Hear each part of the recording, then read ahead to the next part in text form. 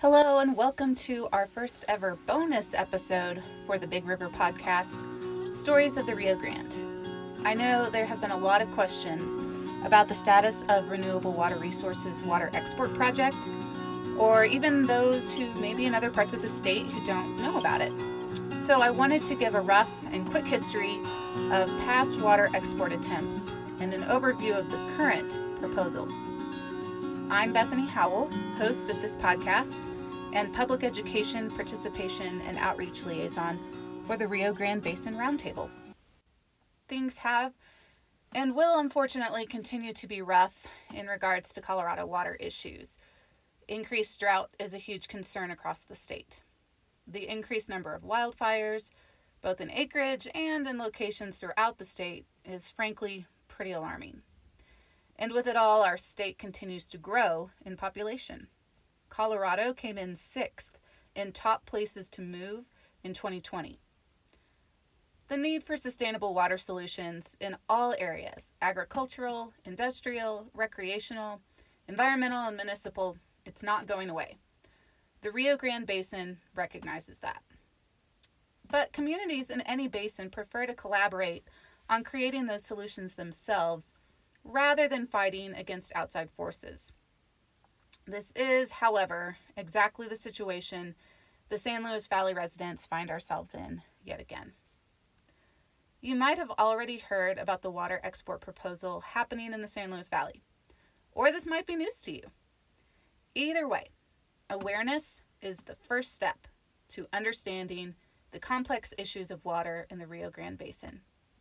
Then I hope that you will continue to educate yourself with the resources that I'm going to talk about. And then I hope you will engage with this project, knowing the full facts and not just the sound bites floating around on the internet. This latest is just another link in a very long chain of previous water grabs that started in the early 80s. So the first one was through American Water Development Incorporated, or AWDI, which was a Canadian-owned company whose owner bought property sites in the Baca Ranch area and near Moffett and Villa Grove in Saguache County. On December 31st, 1986, AWDI filed well applications that utilized 4 arguments for the legality of their export scheme. The company proposed pumping 200,000 acre-feet of water and sending it to the Arkansas and Colorado River basins for later transport and sale to California, Nevada, Arizona, or the Front Range. At the time, when not as much was known about the relationship between groundwater and surface water, AWDI claimed that the water in the aquifers was non-tributary and therefore fair game, as it would theoretically not harm senior water rights. Additionally, they claimed that since groundwater would be non-tributary, or not contributing to the surface water flow, it would not have to be administered in accordance with the doctrine of prior appropriation. This protects the usage of water for senior water rights holders to call for that water in the river before more junior rights. AWDI also claimed that because the wells were situated on the Baca land grant, which was granted before Colorado became a state, that the original grantee, Cabeza de Vaca, was entitled to quote-unquote perfect ownership of all the underground water, tributary or otherwise, and entitled to the absolute and undiminished use and disposition of all underground water, which he was able to capture through wells. Leaving aside the fact that technology to pump water was vastly different in the early 19th century, AWDI claimed that they were also entitled to use the water in this way, since their well ownership took place on Baca Grant Area Number 4. Ultimately, AWDI was unable to prove in court through any technical data that pumping would not affect aquifers or surface water flows, and thus potentially injure existing water rights. The Rio Grande Water Conservation District stepped up during this fight to protect water users' rights and the potential degradation of the aquifers and surface water, especially to ensure that AWDI would provide for any injuries to those water rights holders who might be injured by this application. So fun fact, Jairus Danielson, the then state water engineer, was asked to provide technical data and to evaluate the application. But remember his name because it's going to come up again. Another fun fact, the original application made by AWDI in court stated that they would use additional acre feet for agriculture, industrial, supplemental, and geothermal uses. They later admitted that the farm, the geothermal drilling, and brewery that were mentioned in the application for those uses were a smokescreen, and that the company could not actually afford to act on this project without exporting water. It just sounded good. So data proved to be AWDI's downfall, as they could not prove that pumping such a large amount of water would not injure surface water rights. And 40 years later, the relationship between groundwater and surface water has now been extensively tracked and analyzed, especially through the Rio Grande Decision Support System. So conclusion, they are closely bound together in their behaviors, and the uses of one definitively impact the uses of the other. Moving on to the next iteration, Stockman's Water Company. Stockman's Water came on the scene about 10 years later in 1996. Gary Boyce, who is the owner of Stockman's Water Company, partnered with former state engineer Jairus Danielson, see, told you to remember his name, to attempt to gain control of 150,000 acre feet. So Danielson had been previously fired, let go from his state engineer position by then Governor Roy Romer, after allegedly attempting to sell Colorado's water to other states or policy dispute, whichever you prefer. Gary Boyce had bought part of the Baca Ranch from AWDI, which then would still have stood to benefit 10% of the profits from Stockman's sale of water. There are layers upon layers here. Stockman's was blocked by court proceedings, so they decided to get political. Boyce, Danielson, and a California investor, Farallon Capital Management Incorporated, invested more than $500,000 into pushing ballot initiatives numbers 15 and 16 for voting across the state. So let's break those down. Ballot initiative number 15 was a statute requiring well owners to use expensive and unreliable well flow meters to measure diversions. This flow meter law would require all unconfined aquifer wells in the San Luis Valley specifically to be equipped with meters certified by the state engineer and monitored monthly at the well owner's expense. It prohibited operation of wells if the flow meter broke, which would then have to be replaced at the owner's expense and certified by the state engineer before being allowed back in use. This statute would have affected 3,500 wells with an extremely tight timeline starting April 1st, 1999. At that time, the Colorado Division of Water Resources was severely understaffed to be able to certify wells at that level, which would have meant that many wells would have missed the 1999 irrigation season and thus their crop yield. The proposed law also only changed the status quo on well metering for San Luis Valley wells, nowhere else in the state. It also wouldn't have affected confined aquifer wells. Coincidentally, the only type of well that was owned by Gary Boyce. So let's let that sit for a minute. The second initiative, number 16, would have taxed the Closed Basin Project pretty much out of existence. Now, the Closed Basin Project is a federal project that's been in existence since the 1965 lawsuit between Texas, Colorado, New Mexico, and Mexico. It has the first right to water pumped out of the area in order to meet Rio Grande Compact obligations. Both the Closed Basin Project and the Rio Grande Compact should be totally podcast episodes of their own. There's so much information there. So if you want to read up more on those, please do, and then I'll try to address those in some later episodes. The Closed Basin Project addresses a geographic area of the valley where water flows into the basin, but then does not flow out again into the Rio Grande River, hence the Closed Basin. Colorado is required, though, to send a certain amount of water each year via the Rio Grande River to New Mexico. So any water that's allowed back into the river is a major help in meeting that obligation. So the Rio Grande Water Conservation District owns the closed basin water right, which the federal government is entitled to use. So let's go back to initiative number 16.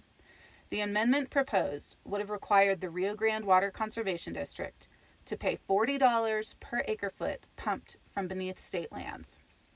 It wouldn't apply to any other state lands or to any other water rights except the district's. The supposed benefits of this initiative would have supposedly put tax money into public schools. However, that was not really true because revenue from the tax would then have exceeded the limits of Tabor, which, if you have lived in Colorado for any amount of time, you know that money collected has to be refunded statewide. It wouldn't have just been locally. And school funding then would have come from other state programs. The amendment would also have required the Rio Grande Water Conservation District to pay the tax plus 18% interest on any overdue amount. The amount due for the already pumped water would have exceeded around $6 million. So the kicker for both of these ballot initiatives is that they were being voted on statewide, but only affected the San Luis Valley. So no one else in the state would have had to pay for well meters or get them certified. And number 16 is also pretty awful in that it retroactively raised taxes and would have required the payment in 30 days. At the time, there was a lot of opposition, political, organizational, some pretty notable names such as State Senator Gigi Dennis, State Representative Louis Entz, Colorado State Attorney General candidate Ken Salazar, and then Governor of Colorado candidate Bill Owens were all opposed. It should also be noted that wells were already tracking electrical usage as the accepted method, so it was not as if wells in the San Luis Valley were just pumping willy-nilly. Boyce and his cronies were painting themselves mostly as altruists, saving the citizens of the San Luis Valley from quote-unquote thieving farmers who were keeping the water all to themselves. Jim Brandon was another partner in this scheme and a former legislator, and he claimed that farmers pumped with no regard to metering and were therefore stealing water. But obviously, you can't believe everything you hear, as Colorado law had actually changed in the 70s to require that all new well permits include terms and conditions for well metering. So after months and months of intense letter writing campaigns, speeches, meetings, on-the-ground hard work, the amendments were defeated 76% to 24%. And the San Luis Valley was able to breathe a sigh of relief for a few years. Now, I wish I had more time to just sit and go through both of these exports. There's so much more involved. But to sum up, basically both attempts underestimated the San Luis Valley and the value of water to the Rio Grande Basin's economy and wildlife and people. The next iteration was called Sustainable Water Resources. Again, Gary Boyce, this time a little savvier about his public relations. He renamed it and gave it a more eco-friendly sound. Sustainable Water Resources resurfaced in July 2014 and attempted to develop 35,000 acre-feet annually from the confined aquifer. So the idea was they would buy water rights from willing owners and either cap the wells or retire water rights. So this time, they proposed a trans-basin diversion to the Platte River, but since the Baca Ranch is protected now as part of the Baca Wildlife Refuge, Boyce filed change of water cases to move his water rights to ranches in Villa Grove. So the changes from AWDI's attempt to now is significant. The smaller scale, from 200,000 to 35,000, there's now an element of the supposed cooperation from neighbors and people profiting from the sale, as this was the first surfacing of a community fund of $50 million or $2 million per year for schools and kids. So during that time, apparently Douglas County was approached as buyers, but expressed disinterest. They didn't want to ruin another part of the state. The Rio Grande Water Conservation District was offered $150 million to buy their cooperation. The board voted against it. This attempt actually didn't last very long because Gary Boyce passed away in March 2016. But that brings me to this latest water export project, which is called Renewable Water Resources. They really went out on a limb changing the name. So this one is headed by Sean Tonner, who bought Boyce's former property. After Boyce's death, Sustainable Water Resources deeded their property back to Gary's widow, who then deeded the property back with water and grazing rights. The property, which is known as Rancho Rosado, is located in Saguache County. Tonner has claimed that he's simply a Saguache County rancher and subdistrict member, but he conveniently leaves out at water meetings that he is a former campaign consultant, lobbyist, and deputy chief of staff for Governor Bill Owens. Coincidentally, also a principal for RWR.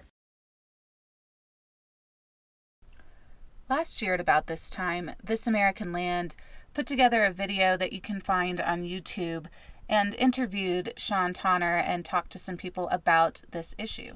Our vision is to move 22,000 acre feet from the San Luis Valley via pipeline up to the Platte River and then floated along the river into Denver. And so it's a big vision. But if San Luis Valley farmers sell their dwindling water supplies to them, it could destroy the region's scenic lands and cripple its economy. So just like the classic Greek mythological creature, the Hydra, as soon as one water export head gets lopped off, another has grown in its place. And what we know of the proposal so far does sound fairly familiar if you think back to Sustainable Water Resources. The information and facts, quote unquote, tend to move around, kind of based on which audience RWR is speaking to. But what has remained consistent is that 22,000 acre feet of water is proposed to be sent to the Front Range for the enrichment of RWR and to meet the demands of a fast-growing urban population. They've again brought up this idea of a $50 million community fund for Saguache County children, police, and firemen to help soothe the sting. All of this because apparently the San Luis Valley is just sitting on a vast amount of water that we seem to not know what to do with. I'm not going to deny water demand is really tough to administer right now, regardless of what part of Colorado you live in. But the question has to be asked, is this water project for the benefit of a rural community, or is it taking advantage of it? I'm going to let you answer that question for yourself, but first, let's go through the claims of RWR and compare it with the data and hard facts that are available from multiple water districts and the Division of Water Resources and can be found in some of these places that I'm going to talk about. I'm not going to take the time to point out every single one, but there are a couple of biggies that seem to crop up over and over. The first is this billion acre feet claim that is completely renewable. There is no scientific data to back up this assertion. In fact, the only place it has ever been found is in an old USGS survey from the 70s. In 1971, a geologist estimated the levels of water in the aquifers. He later noted, though, when testifying under oath in another trial against another export plan, that he had miscalculated his estimate. Further court decisions, including the Colorado Supreme Court, studies, and the state of Colorado's Rio Grande Decision Support System groundwater model, have shown that there's no unused or unappropriated water in the basin. However, that huge number sounds really good, so why let facts get in the way of using it? What also sounds good is the beautiful imagery of this vast ocean-like aquifer. Now, when I teach about groundwater to elementary school students, I ask them to close their eyes and tell me what they imagine when they hear the word groundwater. Most admit to thinking of underground lakes. I then have to burst their bubble by explaining, as every person who is familiar with scientific concepts knows, that aquifers are merely holding areas of wet dirt. Soil that is permeated with water and increases in pressure according to how much water is pushed into that soil. So imagining an ocean of water just sitting underneath the San Luis Valley waiting for that drinking straw to be tapped in is indeed beautiful. But it's just not accurate.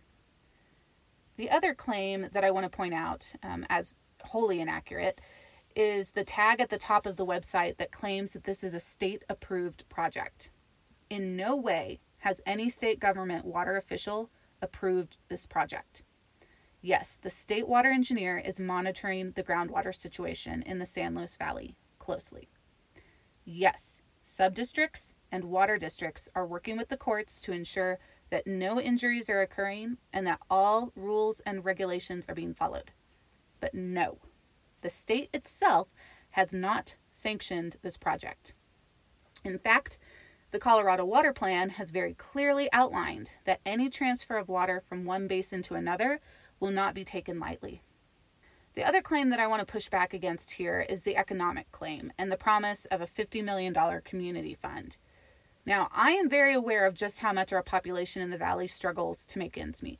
Before I worked with the water community, I spent time working with one of the largest nonprofit organizations in the valley, which serves homeless and food insecure. I know exactly how poor most of our counties really are. But our counties also recognize a $50 million Band-Aid when they see it. This is, in my mind, just a ploy designed to distract attention away from just how much money would actually be gained from this project. Money that's going to make that $50 million look like a drop in the proverbial bucket. I would also like to point out that this fund is not actually available to the entire San Luis Valley, just Saguache County. But I do encourage you to go onto the website and see for yourself just how many statements sound pretty, but aren't backed up by actual facts. The first thing that you're going to see on the website is the perfect example. Their tagline is best for the San Luis Valley, best for the environment, and best for Colorado. But keep that in mind as you go through the site, and then go over to another site, protectsanluisvalleywater.com. This is a website that I'm really happy to share with you and highly encourage you to walk through it as well, especially after going through RWRs.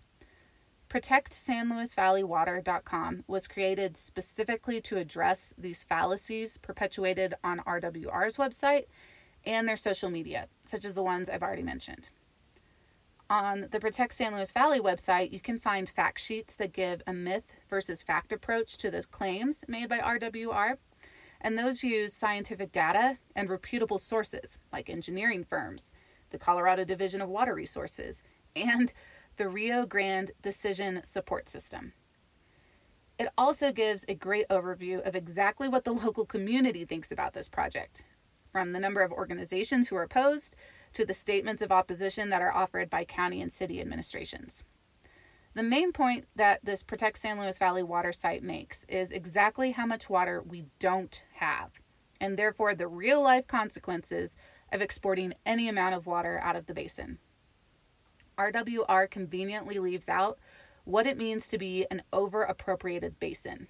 It means we have no extra water to spare. There's no billion acre-feet ocean just waiting, like I said, for that straw. Well owners are now subject to newly passed rules and regulations that monitor every acre-foot pumped.